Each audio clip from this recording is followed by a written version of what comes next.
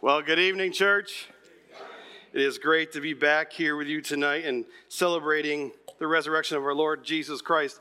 Hey, so that starts next week, Rules of Engagement. I kind of like that because it sounds like a battle, right? There's always a battle.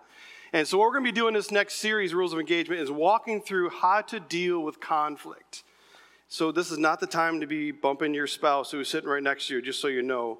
But you should join us next week as we kick that series off. We'd love to have you with us. If you're a guest with us, if you're new with us here at Bridgewater, we want to thank you for coming and hanging out with us. Welcome to Bridgewater. We hope that you enjoy your time with us. My name is Rich. I have the privilege of serving as the pastor in Tunkhannock with some pretty amazing people. I hope that you enjoy your time with us. We find that you find it profitable for your life. Gang, as we get going into tonight's conversation, I want you to think through something with me. I want you to think through, and I'm going to make you do some work tonight. But I want you to think back to a time that you wish you could take something back. That you wish you could take something back. There was a time in your life where you wish you could go back and redo that moment. There's a time in your life where you could go back and say, I wish I didn't say that to them. A time in your life where you can go back and redo in a heartbeat. What would it be? Think through that with me. A time in your life that you wish you could redo it. Like, oh, I wish that never existed in my life.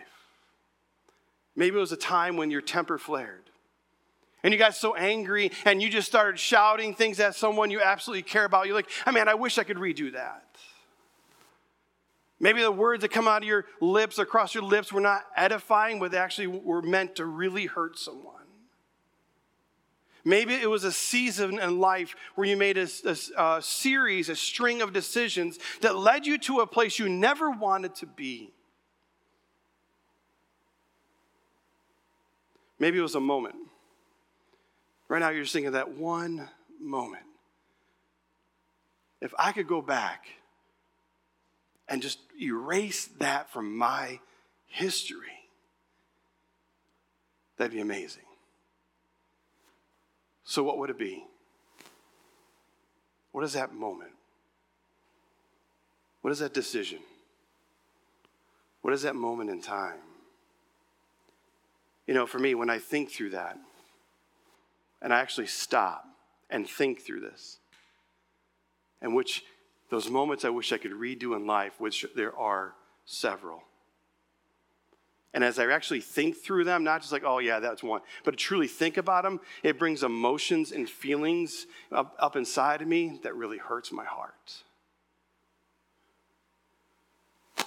I think about when I was 17. I was 17 and I was a young guy and I got into an argument and a fight with my dad.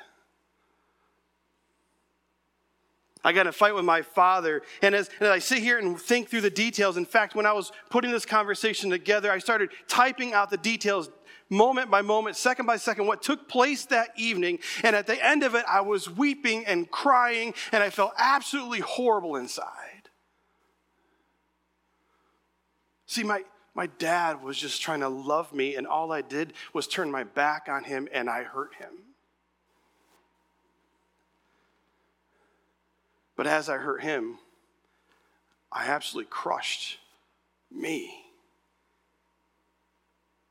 And I think back, I'm like, come on, I was just a punk. My dad passed away 16 years ago. And if I could stop and ask God for one more miracle in my life, I would say, can we go back?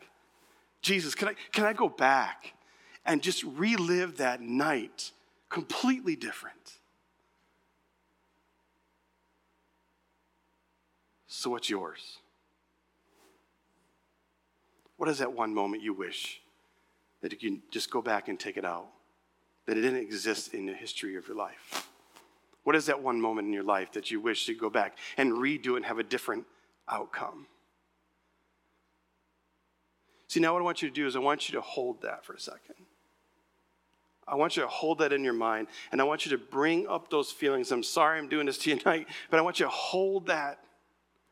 Because I believe when we hold on to those emotions, we walk through those moments, we're experiencing something very similar to what Jesus' disciples experienced in their own life.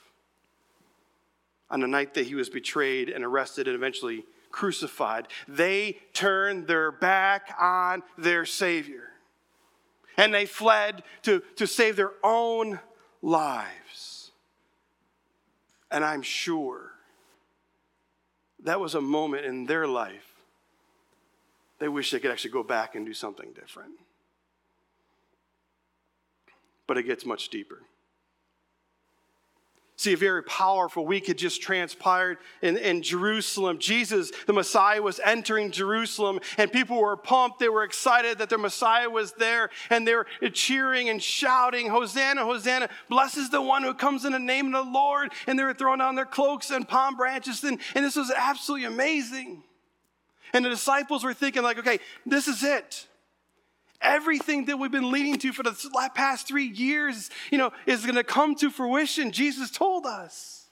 And he's going to declare, and people are going to see that he is God. And everything's going to change. He's going to put something new and amazing in place. And that's exactly what happened. But just not how they expected. See, the night before Jesus was betrayed, he was sitting in his upper room with his disciples, the people who he was closest with, did life with 3 years running, traveling, eating, hanging out, sleeping next to, all this kind of stuff. I mean, they were that close. And he washes their feet, showing his humility and him serving his people. And then he institutes a situation. They were celebrating a moment of remembrance of what he was going to do for them and for all mankind. We at the church, we call it communion. We celebrated that last Sunday. But just hours after the upper room, Jesus was arrested and taken to a fake trial. And as far as we know, all of them scattered. Except for 2.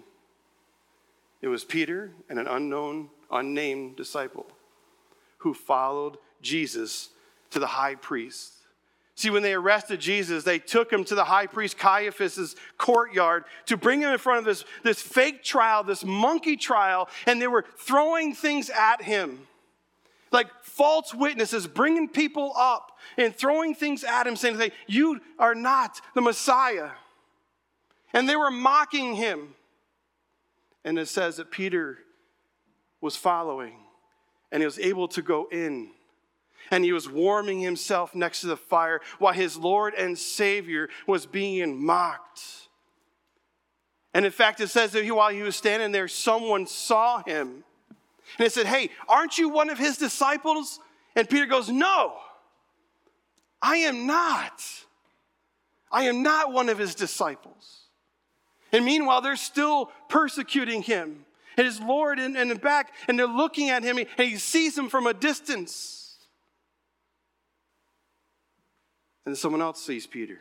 He said, "Hey, aren't you one of his disciples?" He's like, No, I am not. And Jesus is still on trial. Witness after witness bringing false testimony so they could kill him. And then Caiaphas says, hey, listen. You need to tell us that you are the Lord, you're the Messiah. And he goes, "Well, if you think I am, that's what you say." And then he ripped his cloaks and he said, "Blasphemy." And they started punching Jesus in the face and spitting on him and say, "Come on, tell us, Jesus. Who was it that hit you?" And then at that moment, a third time, someone who saw Peter in the garden, who saw Peter slice off the soldier's ear, said, Hey, didn't we see you in the garden? And Peter watching this taking place, Jesus getting punched and spit and being mocked, absolutely afraid, at an absolute distance to keep himself away from him. It says he called down curses and shouted, "I don't know the man." And then the scripture says, the Lord turned and looked at Peter. Now at that moment, Peter remembered what happened the night before. And when he's in the room with his Lord, that he said, Jesus, I will die for you. And Jesus said to him, no. When it comes to it, you're going to turn your back on me. Now, I can't imagine what Peter was feeling at that moment, what he was thinking when he denied him and he turns around and see his Lord looking at him with such disappointment. What a failure you are. And it says that Jesus was beaten even more. A crown of thorns were jammed on his head. He was nailed to the cross. And then he was put in a cold, dark tomb.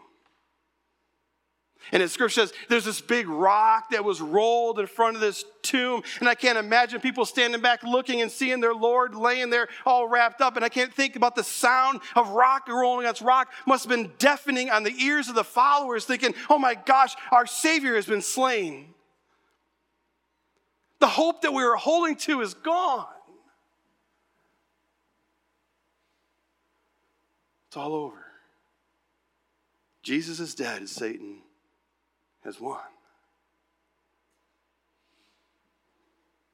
What they didn't realize is Jesus specializes in hopeless situations.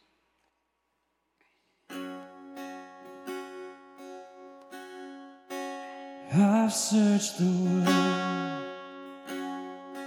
but it couldn't fill me. Man's empty praise, treasures that fade, are never enough. I'm not afraid to show you my weakness, the failures and flaws, but you see them all, and you still call me friend. From the beginning of time, God has been the giver of life. God framed the beauty of this love in a garden where every good thing was true and every true thing was good. But with one bite, sin entered the world. Like a virus, it infected everyone. Sin separated us from God and from each other. One bite brought distance, destruction, darkness, and death. The curse of sin consumed us. For God so loved the world that he sent his only Son to reverse the curse by hanging on a cross. A crown of sin and death was placed on the King of life. He died and was buried, and for 3 days it seemed that death might have won. But on the third day, Jesus robbed the grave and rose from the dead. There is no distance that can hold back the power of God, no virus that can threaten the life that he brings. And so we say, death, where is your sting? Grave, where is your victory? Sin does not have the final word. Jesus is the grave robber, the life giver, the curse reverser. He is risen, and everything sad is coming untrue. You turn mourning to dancing. You give beauty for ashes. You turn shame into glory. You're the only one who cares. You turn graves into gardens. You turn bones into armies.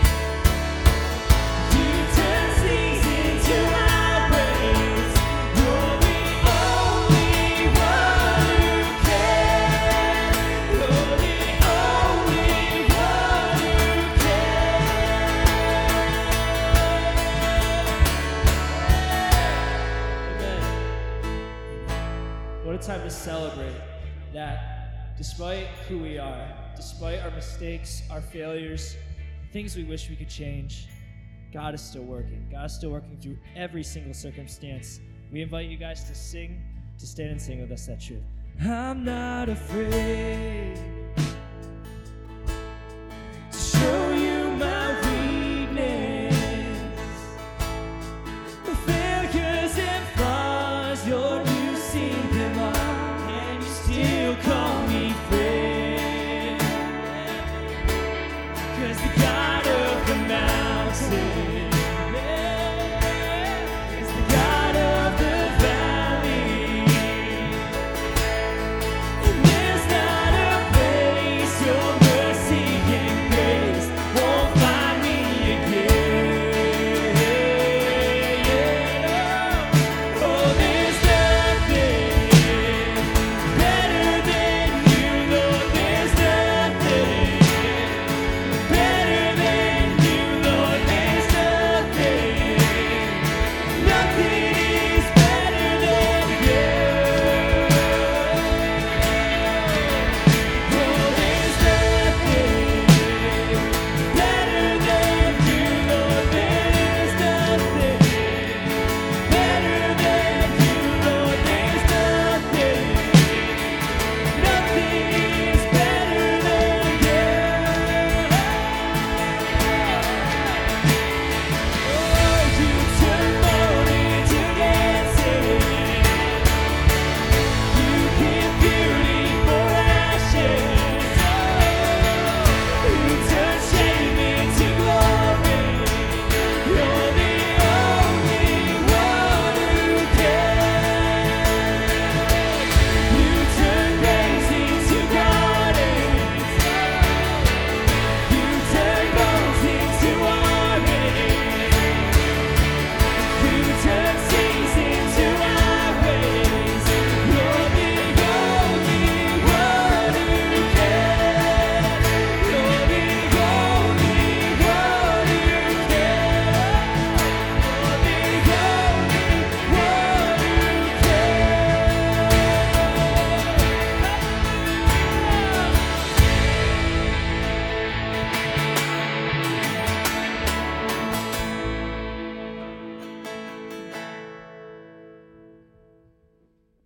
That's what I'm talking about, right?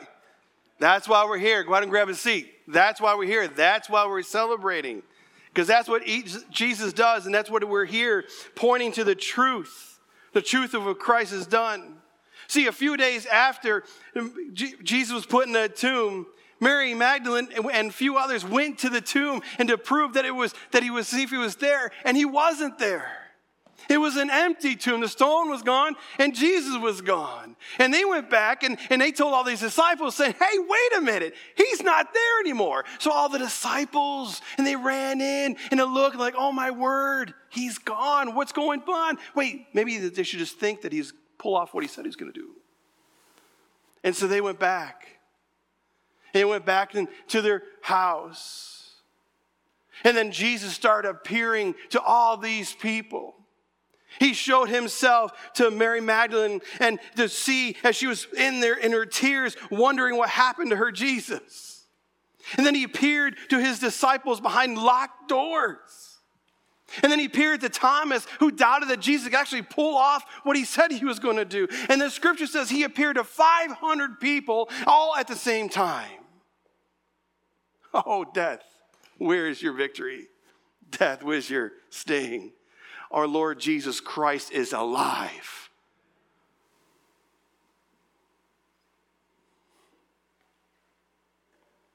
Are you with me on that? That doesn't sound like you're with me at all. Are you with me on that? Yes. Well, good. Because fast forward a few days later, and Jesus shows up again.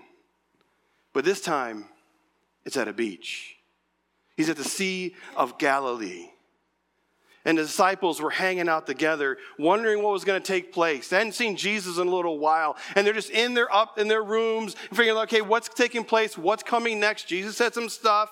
And look what it says in John chapter 21, verse 3. It says, Peter, the same Peter who denied Jesus, said, listen, guys, I'm going to go fishing. I'm going to go fishing. And the other guys are like, well, hey, why don't we go with you? And so they got in their boat, but that night they caught nothing. See, that's what we do when we feel as we fail and our hope is gone because of the decisions we've made in the past. We still carry this burden inside like nothing's going to change. And so we go back to what we were doing before. Because these guys were fishermen and they didn't know what was taking place with Jesus. So like, okay, well, you know what? I'm just going to go back to being fishermen. We do the same thing. We do it all the time when we feel like we have failed and our failures are so bad. We're like, okay, no one's ever going to love me. No one's ever going to want me. So I'm just going to go back and do what I've always done. Friends, I've seen it. I've seen it firsthand. People that I have prayed with, prayed in this church and said, I have given my life to Jesus Christ. And what they're expecting is all their problems to go away. Like, bing, everything's unicorns and rainbows. And so when things weren't changing, but they were like, okay, I'm going to go back to what I was doing. Because obviously Jesus didn't do anything for me, so I'm going to go back to what I was doing, living the life that I lived before, because my failures must have been too big for Jesus to overcome them. And what they didn't know is inside, as a follower of Jesus, they had what they needed. They didn't listen.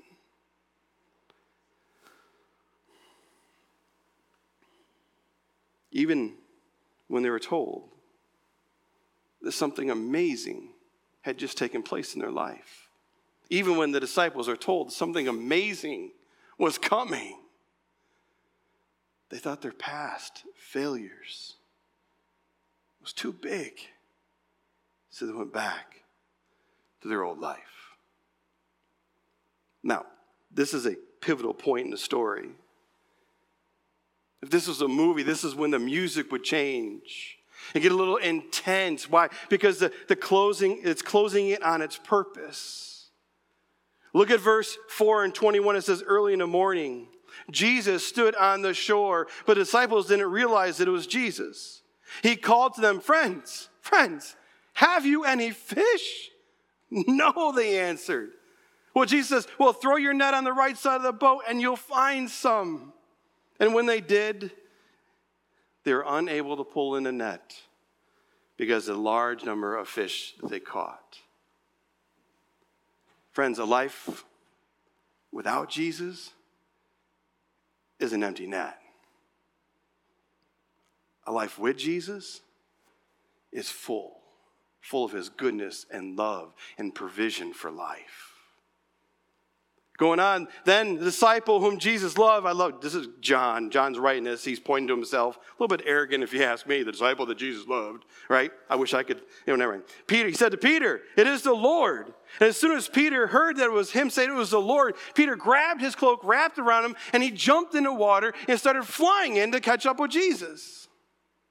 And it says the rest of them were going behind, and their net was full of fish, and they were not far from the shore, about 100 yards. And when they landed, they saw the fire, burning coals, and fish on it with some bread.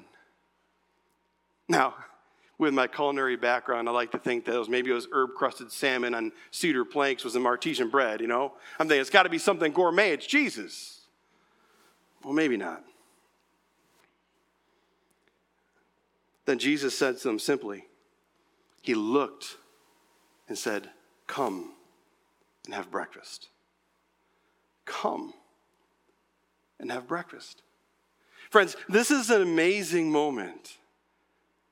See, Jesus picked up right where he left off. Just a few nights ago, he was washing their feet, right? And serving them. And now he's sitting there serving them again with food. The ones who ran, the ones who doubted, the one who denied him. He had every right to feel like, okay, I chose the wrong people. I chose the wrong guys. I spent 3 years investing to these guys who are just not cut out for the job. It's like he was wondering, if I was Jesus, this is what I would do. I would give a report to, hey, God, humanity, they're not worth it. I invested everything. Literally my everything. And they still did what they wanted to do. They're not worth the investment. But that's not who Jesus is. It's not what Jesus does.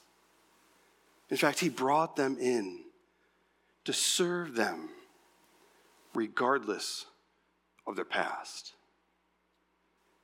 But then he takes it one step further. Look at verse 15 where he says, And then when he had finished eating, Jesus said to Simon Peter, Simon, son of John, do you love me more than these? Yes, Lord, he said. You know that I love you. Then Jesus said, feed my lambs. Verse 16 says, Then Jesus said again to him, Simon, son of John, do you love me? And Peter answered, Yes, Lord, you know that I love you. Well, then take care of my sheep. And the third time he said to him, Simon, son of John, do you love me? Oh, and this time Peter was hurt. He was hurt that Jesus was asking him a third time, do you love me? And he says, Lord, you know all things. You know I love you. Then Jesus said, feed my sheep. Friends, he pulled Peter aside in front of the rest of the disciples and asked him 3 times, do you love me? And I possibly believe there was one for each denial. And Peter, in this moment, he said he was hurt, had to be frustrating, thinking, come on, Jesus, you know all things. You know all things. You know I love you. I just failed you in that moment. Man, I wish I could take it back. And I think we've all been there. I think we've all been there. We've done something we wish we could have erased from our past. We've made decisions in life that hurt others, that are sitting in places inside of us, and we're still carrying feelings of emotion, of regret and sadness, and maybe even despair. Peter, in a moment of exasperation, says, Jesus, you know everything. You know I love you. I just failed you. See, at that moment, Jesus did something absolutely amazing.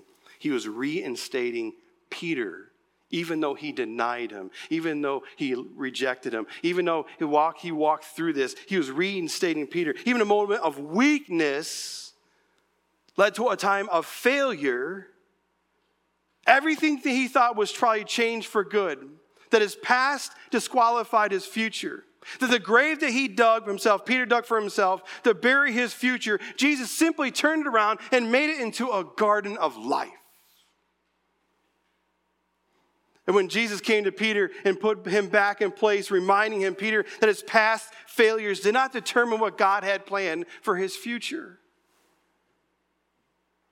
Peter, I rose from the dead, right? I told you I was going to do this. I was going to live, die, and conquer the grave. And if I can defeat death, I can defeat your disobedience. And if I can defeat death, I can defeat your failures and your past. Peter, I love you, and I'm going to build my church on you, and the gates of hell will not overcome it. I'm going to use you in incredible ways. I'm going to change your life forever. It's not over. It's just beginning. And then Jesus says 2 amazing words that changes everything. Follow me. Follow me. See, that is the risen King that we celebrate tonight.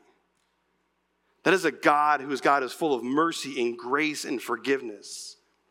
He's a God who does the unexpected in your life, who feeds you in the day in and day out. He's the one who wants a personal relationship with you. And he's a God who will not let your past be a death sentence on your future.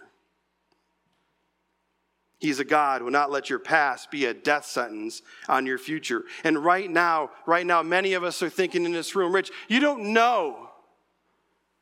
You don't know what I have done. You have no idea what's sitting in the closet that I wish that no one would ever find out. That moment that you're talking about at the beginning, yeah, I'm never going to share that with anyone. You have no idea of the darkness that I carry inside, of the decisions that I've made in my past, and the burden that's been in my life for many, many years. That has defined how I make decisions and where I am today. Friends, I just want to tell you right now in front of everybody in this room that right now that you need to understand that God is more interested in your future than your failings. Did you catch that? He is more interested in your future than anything that you have ever failed him in the past. What kind of God builds a future on a man that betrayed him in the past? Jesus.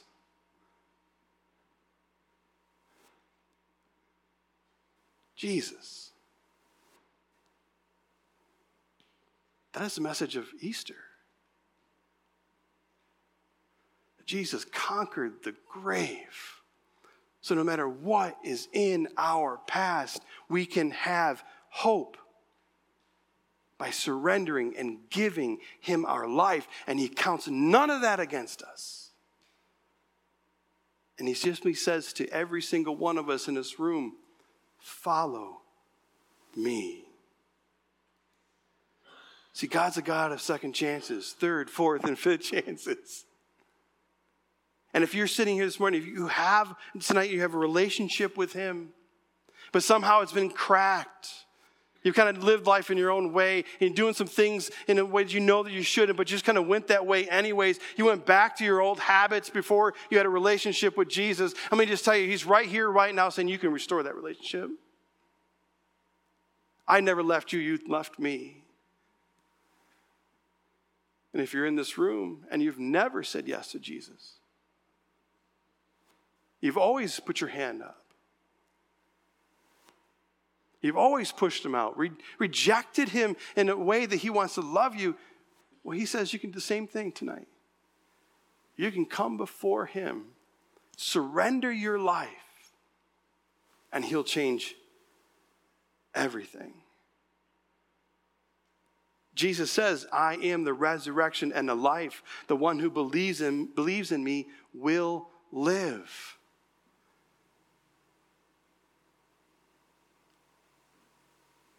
See, friends, I believe what Jesus did on that first Easter with his disciples, he wants to do for every single one of us in this room.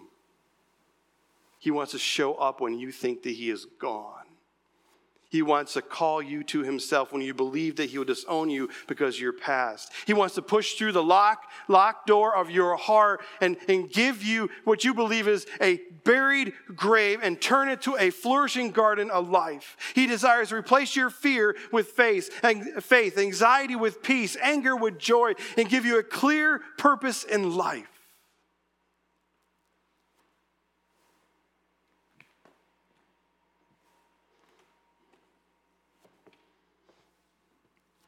All you have to do is join him at the beach for breakfast. Let him call you in. Let him serve you because he died for you. And he defeated the grave so you can have life and be with him for all eternity. Don't let your past determine your future. Because Jesus' resurrection, the weekend we're celebrating this weekend, crushes that notion. I say it all the time. Jesus changes everything. He is the game changer in life. And he wants to change yours. So I don't know where you're at. I don't know if you have that relationship with Jesus and it's been cracked. I don't know if you've never said yes to Jesus. But today, friends, is a day that you can start new. You can give him your everything because he gave his everything for you. And if you want to talk about accepting Christ, and trust me, you don't have to know everything in the Bible. I don't know everything in the Bible. You just need to know who Jesus is. And that he died for your sins. And he conquered the grave. And you make him the Lord of your life. And watch everything in your life start to change as you follow him. Let's pray. Father, we thank you. We thank you, Lord, for this opportunity to come and worship you. God, we praise you for for what you have done. We praise you because your Son, and in faith in him, we can be set free. That as I read the scriptures and I try to understand how much you love us, our past doesn't determine what happens in our future. You do. And with a life with you, a life surrendered to you, everything changes. Today we celebrate the risen King. We celebrate that our Lord is alive. We celebrate that you pulled off the impossible. But you were God. And I think of anybody in this room, Lord, who has a doubt in their mind, I pray right now you make it assurance. If they've walked away and lived their own life, Lord, call them back. If they've rejected you, Lord, break their hands down so you can jump and destroy their past and give them a beautiful new. Oh, God, we worship you. We praise you. In your Son's name, amen.